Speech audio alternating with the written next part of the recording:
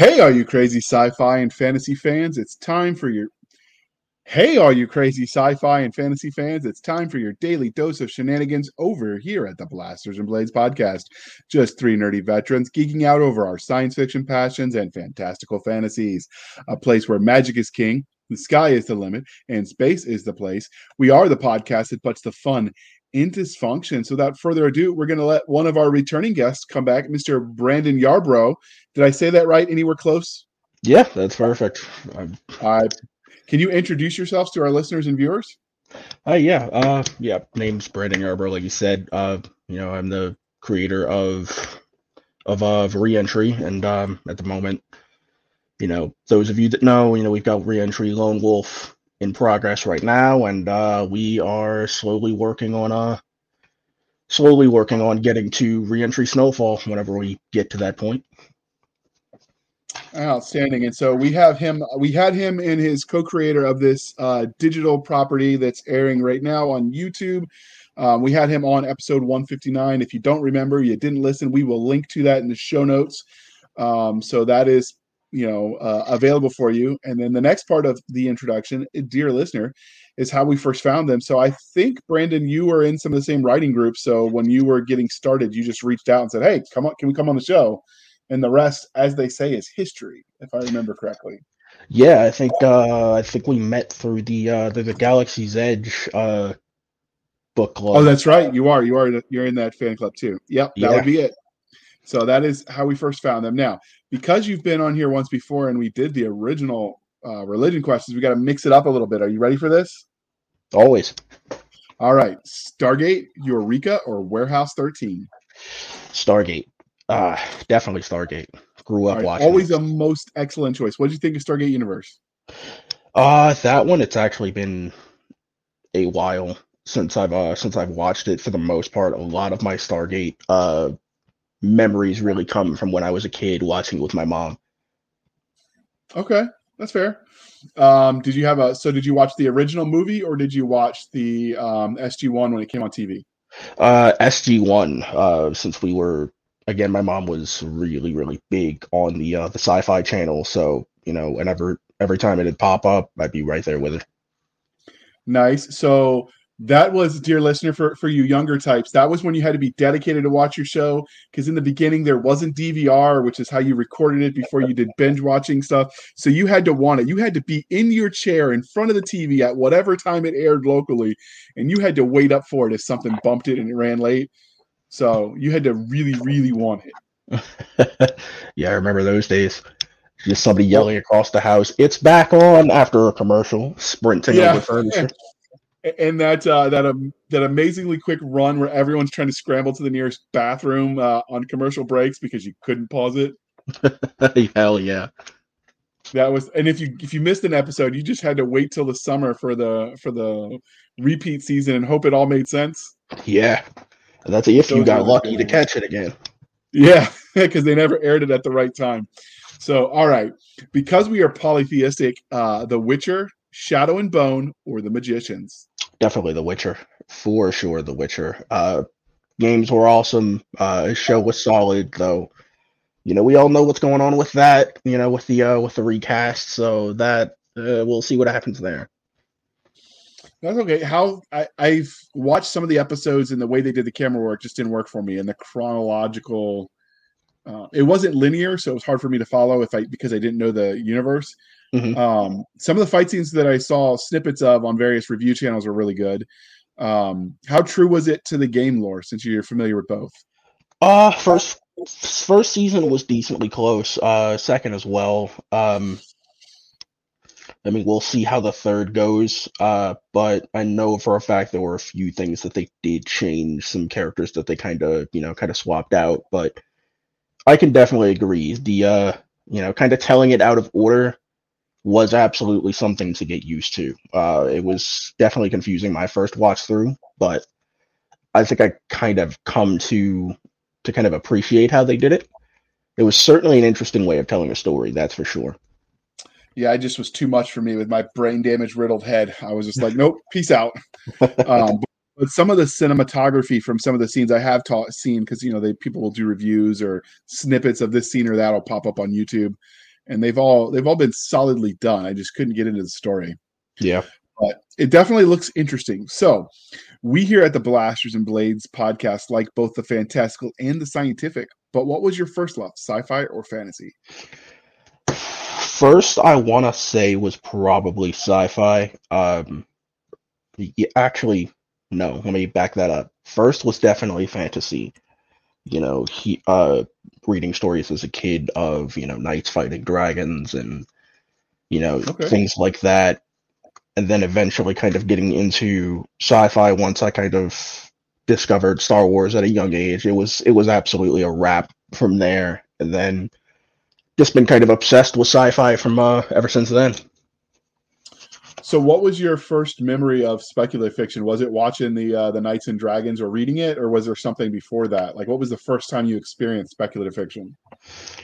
I think the first time I really experienced it at a point where I was actually old enough to understand it, so probably around 5 or 6, would have definitely been fantasy. So more so, Narnia books, Charlie Bone, so on and so forth, Harry Potter, the usual kid stuff. Okay. Yeah, for kids of a certain age, I imagine Harry Potter was the introduction to a lot of things. Yeah. I think I was already in the army when the Harry Potter books started coming out. Oh, So, what is it about speculative fiction as an umbrella genre that you love so much? I mean, for me, it's, from a writing standpoint anyway, it's definitely being able to tell virtually whatever story that I want, especially with this series where we're able to go through and kind of take the best parts of a few different sci-fi series, really, and then be able to kind of turn that into something that we've always wanted to see. So I think for me, that just does it for me.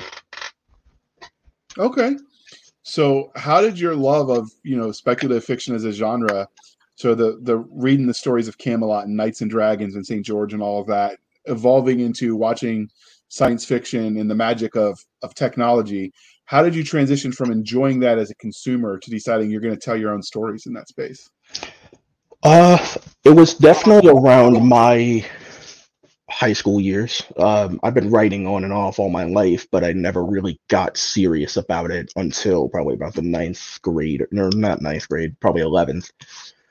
But I think that's kind of when I started seeing that shift in, you know, just wanting to just strictly consume it to me wanting to kind of go through and create it. Uh, so I had creative writing classes, like I mentioned in our last talk, and I wrote Halo stories. I wrote, some Tom Clancy stuff. And I wound up realizing that I absolutely loved this stuff. I, really did. And then from there, it just kind of snowballed, and now we've got the series, and that's just been a real pleasure to work on. So, how did that like? So, you answered from the writing point, but you're also a narrator because you narrate your own stories and you do them in sort of a cinematograph. Well, you do them in a unique way. It's not just a straight reading. You guys are sort of making your own digital content in a way that's part movie, part audiobook, part Mhm. stage adventure. So, how did you get to the point where you're in high school, you're taking creative writing, to now you're also doing essentially voice acting work? That kind of came about when this was, when was this? I want to say about 2019 or so. So I had just gotten out of high school probably 3 years prior. And there was this Halo project that I came across that Marco Suya, I believe his name was, he was working on. And I just saw that he was looking for voice actors at the time, and I had zero voice acting experience whatsoever at that point. And I just, and I was always kind of taught, if you ever see an opportunity that you might be interested in, take it. And so I did. Ended up getting the role of an Oni agent, but unfortunately that project never actually came to fruition. But that's also where I kind of started to kind of fall in love with the whole thing of, doing the occasional voice acting. I don't necessarily do it that often. I'll do it when I need to, but I think that's kind of where I started kind of falling in love with that aspect of what I do. So you really kind of stumbled into it. Yeah, yeah, definitely. It was entirely by chance. I just followed the guy because, his artwork was awesome, and that was really about it. Okay. So were you surprised that when you auditioned that first time that you got picked? Oh, absolutely. I actually could not believe it. I was thinking, okay, yeah, they're probably just going to pass on me. They're just going to go through and grab somebody else. And then not 7 minutes after I did the audition, they told me I got it. Nice. That's not bad at all. Yeah. So, did you stay in contact with any of that after that failed in venture? Did you try any others, or you sort of put that on the back burner till the reentry project?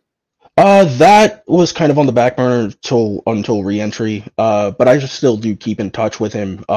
He's actually working on his own animated series at the moment called Air of Time. Trailers out on YouTube. It looks awesome. They are absolutely doing a damn good job with that, and I wish them the best with it. But yeah, voice acting for me kind of got put on the back burner until I started, working on reentry. Okay.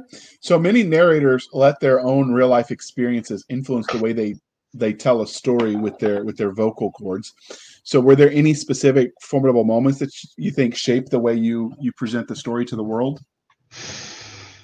Uh, well, kind of the preface, I'm not prior military, not prior law enforcement or anything like that. I just have a lot of friends that are. But when it comes to, at least when it came to the couple of characters that I did voice in the first episode, I kind of more so relied on how I know I sound during even a paintball match. I know what I sound like when I've got paintballs flying over and I'm going through and I'm directing guys. So I kind of leaned on that experience to kind of drive how I thought that particular character at the time should sound. So because you write military stuff and you do paintball, so what I know there's different ways to do paintball. So can you give a little bit of information on that so I can sort of try to picture what you're talking about?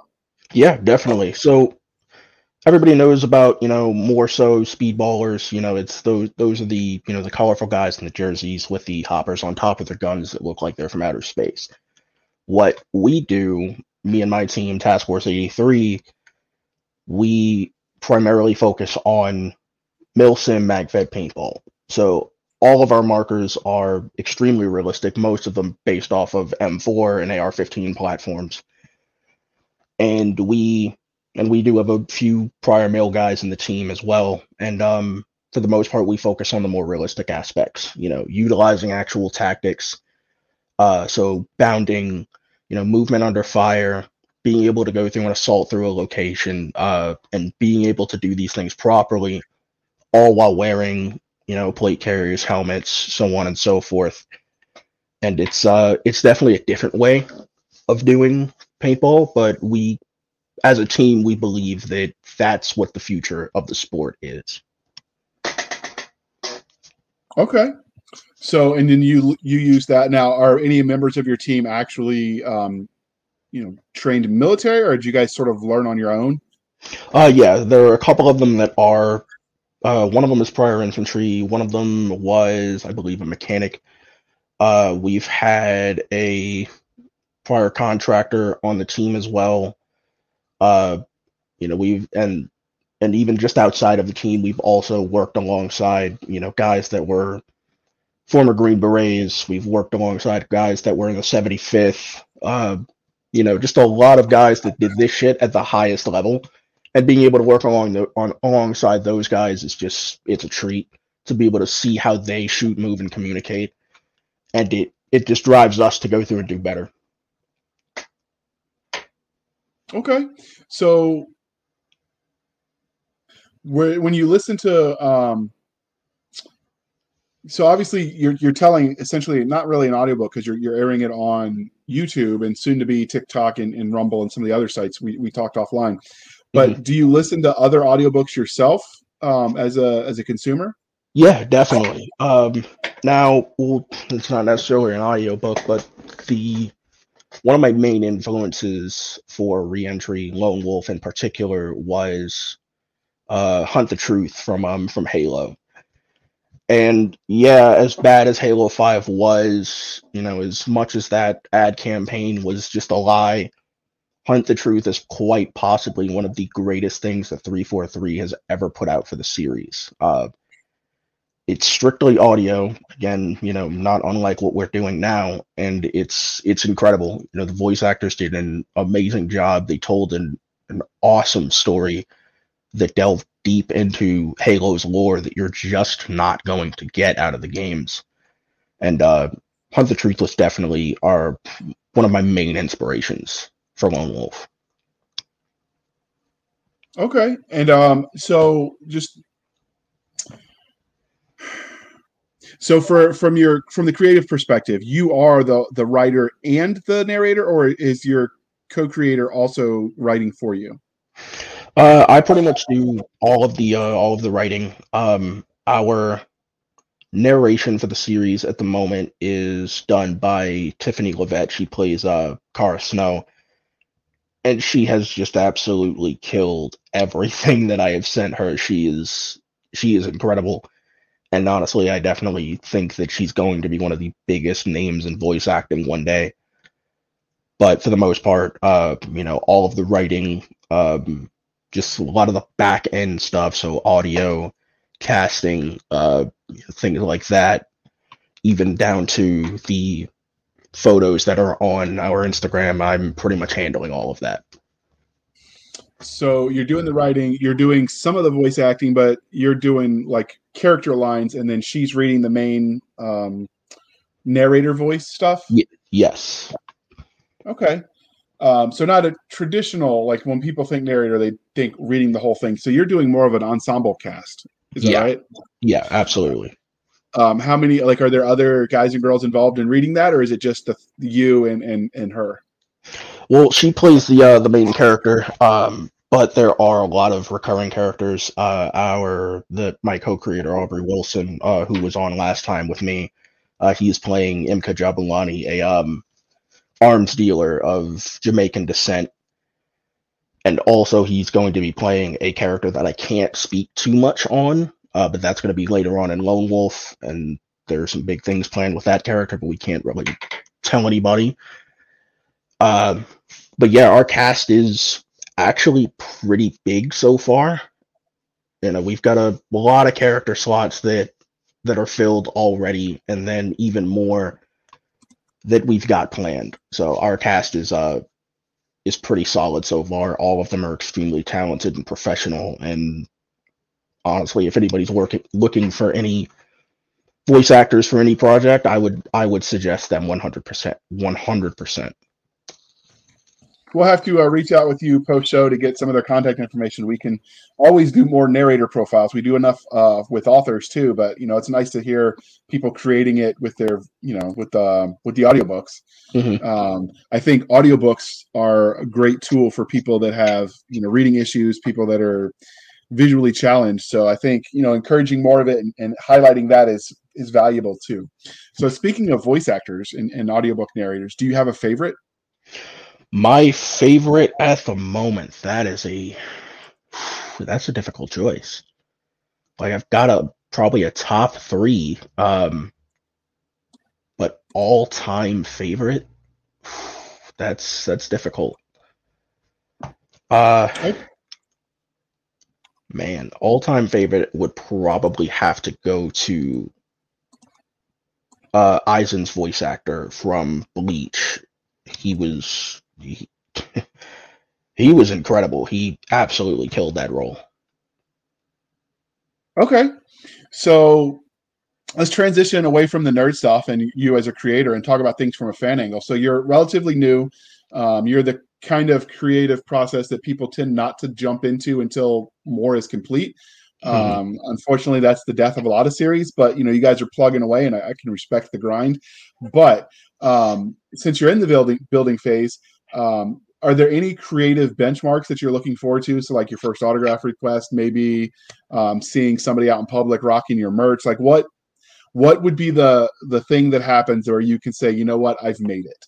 hmm I think right now I'm most looking forward to just somebody just coming up and just asking about the series. It could just even be just simple stuff, like, hey, what's your, what is your mindset when it comes to this character, or why did you write this particular section this way? Just somebody going through and just asking questions honestly would make my day at this point.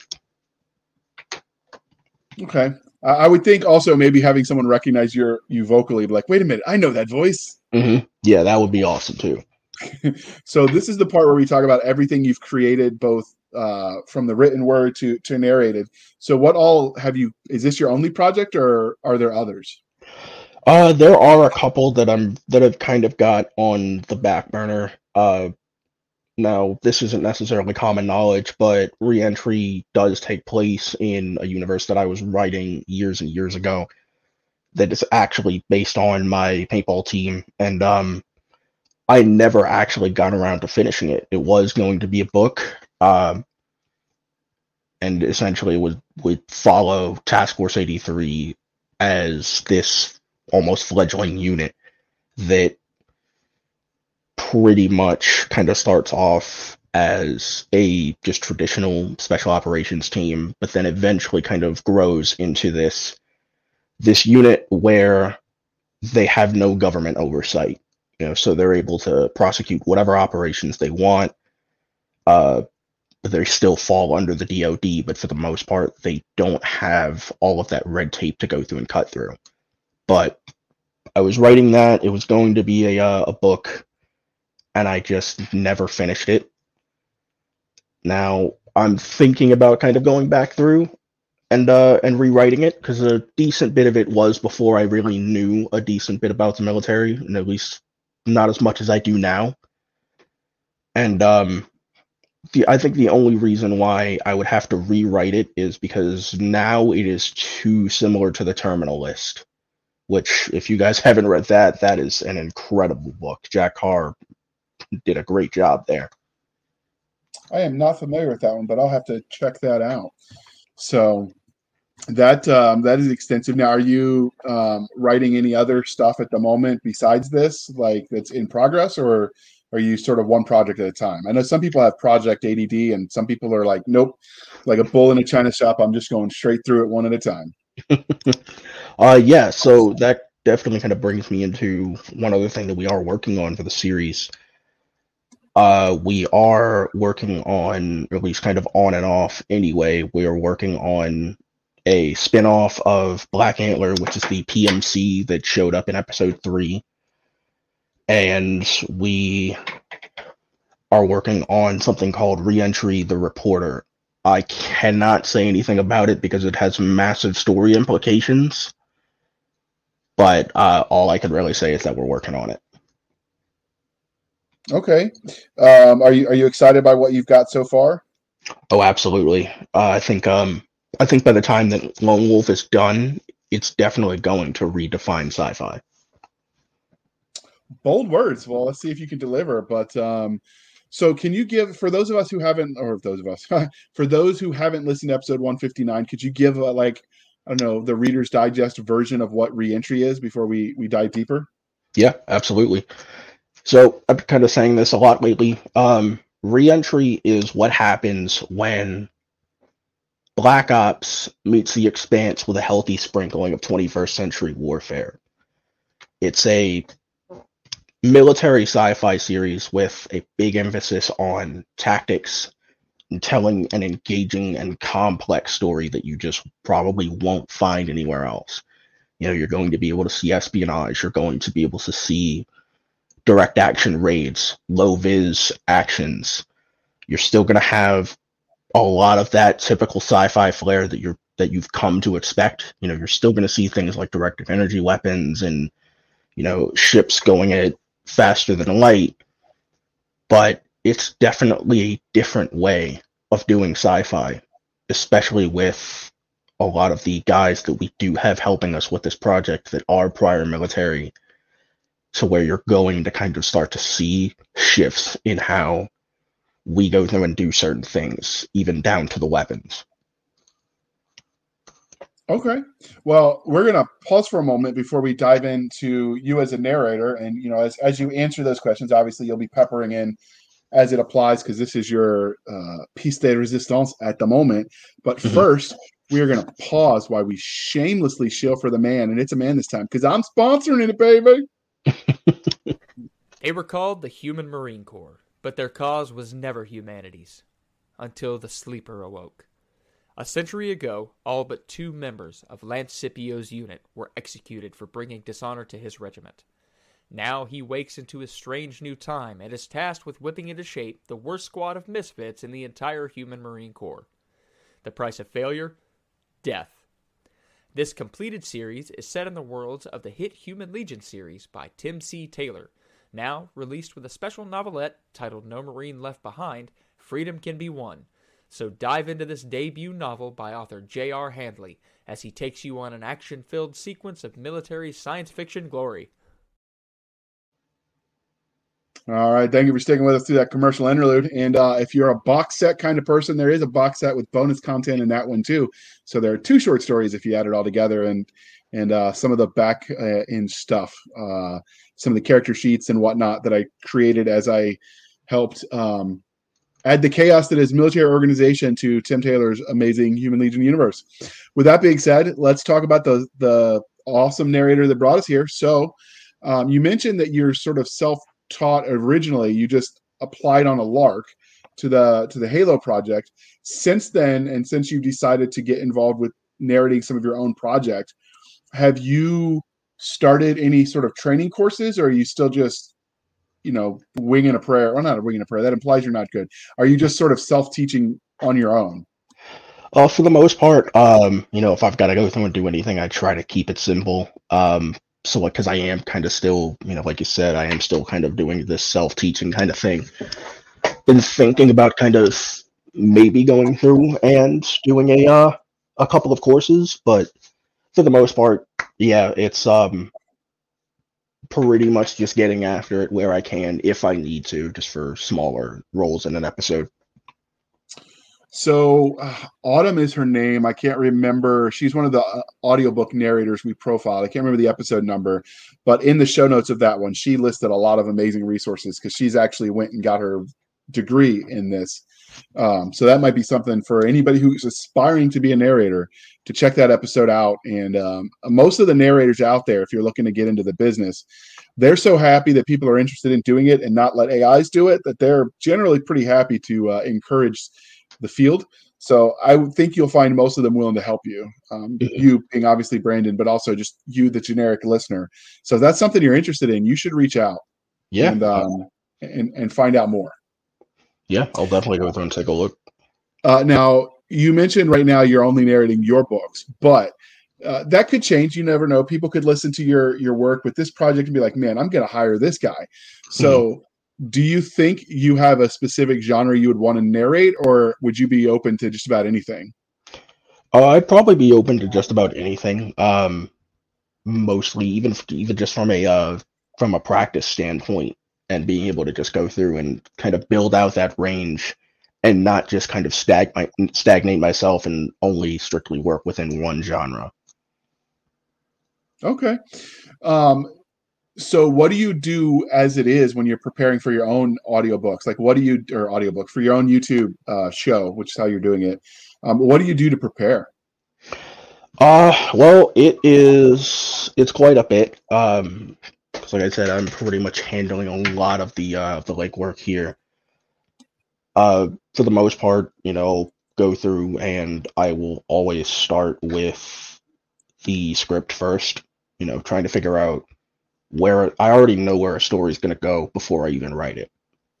And that's kind of always been my writing process. So I'll go through, start off with a script, and I think once I kind of do the intro and the first few lines, once those are written, for the most part, it's just smooth sailing all the way through. I'm able to go through and write pretty quickly. And then from there, if I need to go back and adjust certain things, then I'll go through and do it after the fact. But prep wise, it's writing, it's getting lines from everybody, and then kind of from there, from an audio standpoint, is figuring out what everything's going to sound like. Everything from the room tone, whether the room tone is in a ship or a bar or whatever. So handling a lot of the background audio, and then going through and handling the bass audio, then background stuff. And then from there, we'll go through, do visuals, and then after that, we're pretty much done. So you're not just the author of the content and, one of the voice actors in the ensemble. You're also the project manager then. Yeah. Does that change how you narrate now that you've seen? Okay, so obviously your first narration would have been what you did for Halo. Mm-hmm. Do you think how you approach things doing the narration has changed since you've had to do the back end now as the manager of the project? I think to an extent it has. With the first episode absolutely took forever for me to work on. And from there, I kind of refined my process in terms of getting an episode out. Right. So I'll go through and I'll kind of break things up into scenes, so that way that way I don't have all of the audio just on one file, because that's just impossible to go through and kind of keep track of. It's just a massive pain. So I'll go through, break things up, kind of take things a scene at a time, and just kind of mesh them all together from there. So yeah, I definitely think, kind of having seen both sides, that my work process has absolutely changed for sure. Okay. So when you do the narration on your end, do you do anything to prepare, or do you just, because you're just reading the dialogue, correct? You're not actually reading the third person sort of God's eye view parts? Mm-hmm. Yeah, I pretty much will just do kind of in-scene, dialogue for certain characters. Now, when you do that, are you reading in the same room with your actors, or are you just recording your part of it? Yeah, so unfortunately we haven't had the chance to do a live recording with everybody yet. I definitely want to try to do that with either episode 6 or just kind of some of our future episodes. So for the most part, yeah, I just go through and I just record it right here at this desk. I just plug in my mic and then just get after it. So how long does it take you to generally record your parts? Is that something that takes you, you go through a couple times, or do you just trust your gut and get it, this is where it's at and we're going to launch it? Mm-hmm. I think it, for the most part, kind of depends on the line. If it's something, where a little bit more emotion might be needed, or, a certain voice tone might be needed, then yeah, I'll probably do a few takes until I get the one that's just right. But then there are other times when I get lucky and then the first take is just perfect and I just use that. Now, because you guys are doing an ensemble cast, do you also use sound effects? Yes. So at the moment I'm using, I think the company's name is Big Films, I believe. They make a lot of different sound packs, and I'm using their sci-fi pack as well as their chaos weapons pack for the most part. For a lot of just the ship sound effects, gunfire, explosions, etc., etc. And it's definitely worked so far. And for certain things such as room tone or things like that, I'll go through. I'll just find something on YouTube that's royalty free, and I'll usually use that. Though there are times when I'll have to kind of go through and kind of create my own sounds. So I'll go through and kind of record something on the fly here. And there are times when that'll work. We had a ship booting up sequence in, I believe, episode 2, and I actually had to use a few things around the house in order to go through and create it. Oh, what did you use? My light switch for the actual switches on the panel. There was some kind of tubing that I used for the actual kind of just spooling up of the engines, because it worked beautifully. Okay. And then for the ship actually taking off itself, I used footage from I believe it was a NASA launch that I actually went through and used it from. Okay. Now, have you ever watched any of the behind the scenes or how the movies are made, films that are out there where they show some of the creative ways the Hollywood industry has made some of the sound effects as well? Yeah, and that's always really interesting. Definitely got a lot of inspiration from those for sure. Okay. So, dreaming big, I'm assuming at some point you're going to set up an ACX page for your samples of your work and maybe even a website that includes some samples, assuming people start throwing projects at you, because you said you would be interested in doing more because you're having fun. Mhm. How do you think you decide what stories you take? Are you just going to take everything that comes at you at first, or are you going to try to limit yourself by genre? For now, at least when it comes to audio and stuff like that, I'd likely go through and limit myself by genre, primarily just because, military sci-fi and just modern day stuff, that's just what I'm used to. I've always kind of had an ear for those. So I probably wouldn't take, things like fantasy or anything like that, at least not yet. But in the future, I would absolutely want to branch out.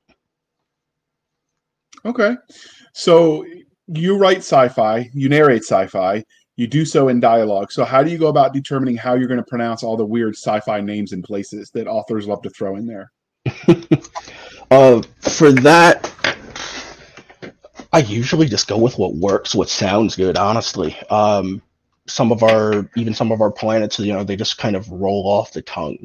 They sound like they might be actual planets, like Azarel, Rialza, Misari, which hasn't shown up yet, Tagzet, Tia, though both of those are named after Haida death gods, but that's a conversation for another time. But things like those, I just go with what feels right and what makes grammatical sense. Okay. So have you had any alien creatures in your universe yet? No, not yet, and we likely never will. When I set out to create the series, I kind of set out to do something to where this is a sci-fi based on reality. Now, that doesn't necessarily mean that, we're going to get the exact science of how, faster than light travel will work. We're still going to be taking creative liberties in some aspects. But for the most part, when it comes to just overall storyline, um, Reentry is a series that very much is kind of based on how things could potentially go in the future. And in our timeline video on YouTube, it starts off with the Dragon from SpaceX launching in 2020, and just kind of builds up from there. We start seeing space exploration get increasingly privatized, and things just kind of take off from there. Okay. So assuming obviously you're not going to potentially have them in this universe, but you could potentially dictate or narrate, excuse me, alien creatures. How do you think you're going to go about doing their voices to make them both understandable and non-human? Is Mm-hmm. that something you've put a lot of thought into yet? I have not, but I think I would absolutely take some inspiration from how Hunt the Truth did the Kig-Yar. It Okay. was, you could understand them, but it was very, very much alien, with the clicking, with just certain vocal tones that they had kind of all meshed into one, that it made the Kig-Yar as terrifying as they would be in the lore. And I definitely think that I would probably take some inspiration from there. Now you've listened to that. So was that something that the voice actor just did from raw skill, or did they have some sound effects they built in to the narration? With that, I believe most of it was likely raw skill, but I definitely think that they had to have some kind of back end audio editing into that for sure. Anybody who's seen the old Police Academy movies with that one character, and if you know, you can do amazing things with your. Or some people can, I can't, but can do amazing things with their vocal cords. So you never know what's possible. Mm-hmm. Um, do well, it doesn't really. I was going to say, normally we ask narrators if they get upset because some people do, some don't, about people listening at faster speeds, but I don't know that that really works with the way you're presenting, because you're almost doing it like a TV episode, but it's just the old radio show programs like they used to have back before television was a thing. Yeah. So I don't know that people speeding it up is actually going to work for that, because it definitely wouldn't. Sound effects. When you add sound effects, sorry. Go ahead. Yeah, I definitely think there'd be a bit that people would miss if they sped things up. Even certain audio cues will kind of indicate where a story might go at some point. So right now you just that makes sense. And those cues add to the impact. Mm-hmm. So right now you said you just record at your desk. As you start getting more into this, do you think at some point you're going to build yourself a little mini recording studio? Or yeah, I definitely think I can. How funny thing is, my dad actually has one, so if I needed to, I could potentially use his. We actually did for a couple of episodes already. But yeah, I definitely think that at some point I would absolutely love to go through and kind of have a recording studio for sure. So your dad's a voice actor as well, or does he use it for music? Yeah, my dad is using it for music. Okay. I mean, the acoustics and all of that matter to it are going to be the same. So yeah. The trick is depending on where you live, ambient temperature. I've heard Veronica Jaguar talk about how she has to have her AC off, and she lives in Florida, so she can record. And that sounds like that might be torture in the summer. Oh yeah, absolutely. I mean, hell, even in my room, it gets hot as hell up here at times, and sometimes if room tone is just too loud, it can go through and kind of mess with certain lines, or even just recordings of sound effects. Okay. So right now, are you only narrating one of the characters, or do you have a couple of them that you're doing? So far, I have done Kepler and Void, I believe, were the only ones I think I've done so far. Though I could have sworn I did another one, but I can't remember at the time. Well, then that clearly shows that we need to ask the next question. So how do you think you're going to keep those organized as you start adding in more characters or new works that you're doing for other people's universes? Mm-hmm. So with that, I think it's honestly pretty simple, because with Kepler was just my normal speaking voice. Didn't really try to go through and do any real accents with that or anything like that. And then Void, I ended up putting on some kind of European accent. It wasn't exactly British, but it wasn't perfect, but it worked for what I needed at the time. Okay. So because you're both the writer, obviously, for this, like we've hinted, like we beat you over the head with it, for crying out loud. So what have you learned since you started doing the narration part of it that affects the way you tell stories that you could then use to give as advice to other authors that are like, yeah, I'd like to work with a voice actor, because not all indies can afford it, obviously. Mm-hmm. I think in terms of tips that I could give, whether somebody is trying to go through and get into this themselves as a voice actor, or even just if they're just looking for one, the one thing I can definitely say is take your time with casting. On the casting side, don't just jump the gun with someone just because you think their voice sounds good. Go through, do your research, listen to multiple people. You might just find somebody that'll go through and just absolutely knock it out of the park for you. And on the actual voice acting side is, again, virtually the same thing. Take your time. Try not to overthink a line. At least in our series in particular, you don't have to have your voice so animated, at least not in a series like this. I'm not saying that, that's always going to be the case. There are going to be certain genres and certain series where you will have to kind of over-animate your voice. But, with something like this, just slow it down, take your time, and just level speaking voice, and kind of just go through and add in that emotion, that, those voice inflections where you need to. And obviously enunciate, because that's key. If you mumble the words together, unless that's intentional, because sometimes I could see a character mumbling in certain situations, but that's not an all the time thing. Yeah, absolutely. Have you found that some words are harder to say than others that you like avoid?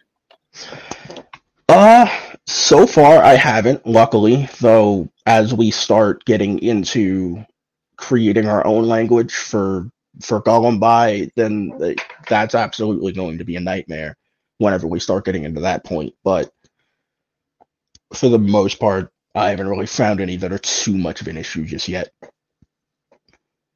Okay, so when you want to make your own language, reach out. We had a lady we interviewed who did that, and there's actually apparently professionals. They call it conlang, contrived languages, maybe.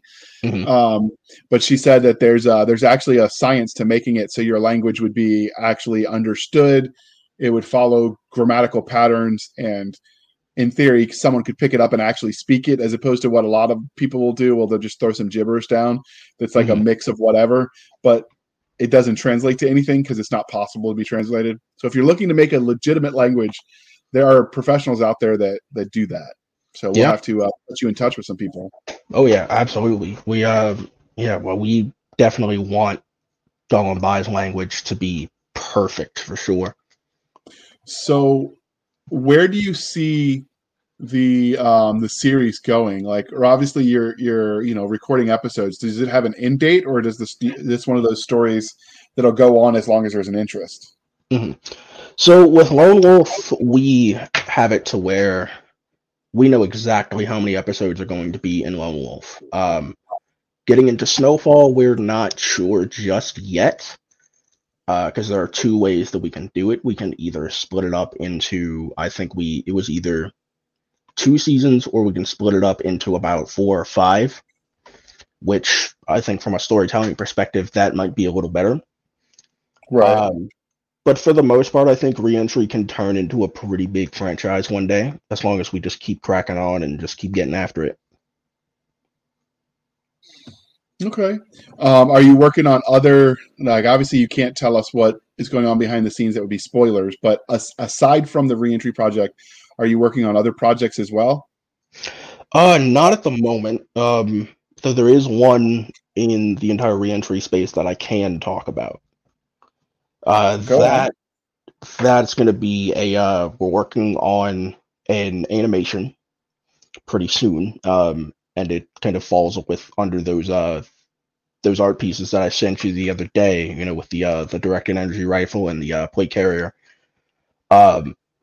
It's pretty much just going to be a probably 5 to 10 minute short animation of just a special operations Marine unit in the reentry time frame, just hitting a compound. And the idea behind this is to almost treat it as an animated proof of concept. We're wanting to kind of show people what an operation in Snowfall will look like when we get to that point, and what kind of quality we're going to be able to go through and deliver. So the gear is going to be pretty much accurate to what you're going to see in the series once we get to Snowfall. So we'll hold on for just a second. So this is some of what he's talking about. If you're looking at the screen, if you're listening, it's just he has modeled out graphic designers creating what some of the plate carriers would look like, to go with what they're doing on the digital viewing side. So this is one of their rifles. Can you tell us about this rifle? It has an interesting look too. Yeah, so that rifle we designated as the A114 from JC Kinetics in the series. Now our guy Digital Gunsmith on Instagram did both the plate carrier and the rifle, but for the most part, how we're handling directed energy weapons is not going to be like other series, to where you're going to see guys pretty much just firing forever without reloading or anything like that. With us, we wanted to take a more realistic approach. So what we did was we took I believe it was a Springfield rifle. I'm not entirely sure which one. Actually, yes, I do. It was the Springfield ATC. But we took that, kind of skeletonized it, combined an EOTech Voodoo with a Maztec scope, and just kind of went from there. Now, the way that directed energy weapons are going to work in universe are, one, they cannot be suppressed. That's just not how they're going to be able to work in the series. Two, they are still going to eject cases, except these cases are going to have a compressed gas in them that, once superheated, will turn into a directed energy bolt, much like you would see in Star Wars or virtually any other sci-fi series out there. And direct energy weapons are also going to be prone to, not necessarily prone to overheating, but they're going to be used in different ways than ballistic. So if a set of characters is, say, raiding a ship, conducting a shipboarding, they're not going to want to use ballistic weaponry because they might put a hole in the ship. But if they use directed energy, they don't have to worry about that, because the metal on the hull will go through and disperse that heat evenly and won't cause any major lasting damage. Okay. All right, that makes sense. So without giving, we obviously don't want to give spoilers. We're going to link to all of the Reentry Project social medias, to your social media. Is there anything about this universe that you just want to tell people before we wrap this up that you think they should know? Yeah, I think that it's definitely good to know going into the series that this is not every other sci-fi series. You're going to hear certain things in the series that are going to be very similar to modern day stuff. You're going to be able to kind of draw comparisons, but it's not exactly one of those sci-fi series where you're not going to be able to relate to it. You're going to be able to relate to the characters, to what's going on in it, but we're not going to be shoving any kind of political agenda down anyone's throat. We don't want to do that. We know that's not what you're here for. You're here for a good story and some good action. That's what we're focused on. So going into Reentry, whatever you think is going to happen probably won't. This is a series where we have everything planned out by the second, and storyline wise, I think the ending to Lone Wolf is absolutely going to blow people away when we get to that point. So obviously this is on YouTube, and so unless you get a bazillion views, you're not making any money really, because you've got to reach a lot of benchmarks to even monetize on YouTube. So how are you guys funding this? Is this something you're just paying for as a passion project? Do you have some sort of Patreon for people? Mm-hmm. So right now we're pretty much just paying for all of it out of pocket, unfortunately, which sucks, but I mean, that's just how it is. We're working on a Patreon. It's not live just yet, because there's a lot that we still need to work on. But ideally, I'm hoping to have it out inside of the next 3 months. And once it is live, people will be able to get their hands on, what we're calling intel packages. So that'll include a bunch of kind of in-universe, stuff that will go through and give you even more context to what you might be hearing in an episode. So whether that's a physical classified document, whether that's helmet cam footage, intercepted comms, so on and so forth. There's a lot that we've got planned for it, but may not be out for a while, but we'll see. Okay, so this is the part where I remind you, dear listener, to please be kind and speak your mind on the reviewing platforms. In this case, that's the like button, the follow, the subscribe button over there on the YouTubes. It helps tweak the algorithms. If you want to make a comment, even if it's just to say, hey, I really like this, that also helps the algorithm suggest this to new people, and it helps the organic discoverability of what he's doing. So everything you can do to engage, share it on share the YouTube video on all your social medias. That helps as well. But you can do your part and help spread the word if you like what he's doing. If you like the episodes, helping other people find it is huge, especially for something that's a project of love that he's doing out of pocket and not really making any money on yet. So we highly encourage you, dear listeners, to do the things. With that being said, Brandon, can you tell people how they can find you on the internet? And we'll link all of that in the show notes. Yeah, so I'm actually on IMDb now, which kind of blows my mind. We never actually knew how to create one of those. But yeah, IMDb, Instagram, Facebook, I'm pretty much on everything that most people have these days. Nice. And as part of prepping for this show, we found out that the Blasters and Blades podcast is on IMDb as well. I don't know how that happened because I've forgotten the website even existed, but apparently we're over there. I guess that makes us professionals or something. So you can find us, aside from IMDb website, you can find us on Twitter at twitter.com/SF_fantasy_show, Sierra Foxtrot _fantasy_show. You can email us at blastersandbladespodcast@gmail.com. Again, blastersandbladespodcast@gmail.com. You can find us on Facebook, where all the shenanigans happen, over at facebook.com/groups/Blasters and Blades Podcast. Again, /groups /Blasters and Blades Podcast. You can find us on our website at anchor.fm/Blasters and Blades. Again, anchor.fm/Blasters and Blades, where you can support the show for as little as 99 cents a month. You can help keep the lights on. These shows aren't free to produce. There is overhead. And so everything you can do to contribute is greatly appreciated, dear listener, dear viewer. Or you can support the show more directly over at buymeacoffee.com/author J.R. Hanley. Again, buymeacoffee.com/author J.R. Hanley. Be sure to put in the comment section that it's for the podcast, and I promise I will keep my co-hosts, Doc Seska and Nick Garber, duly caffeinated. They will drink until their liver explodes.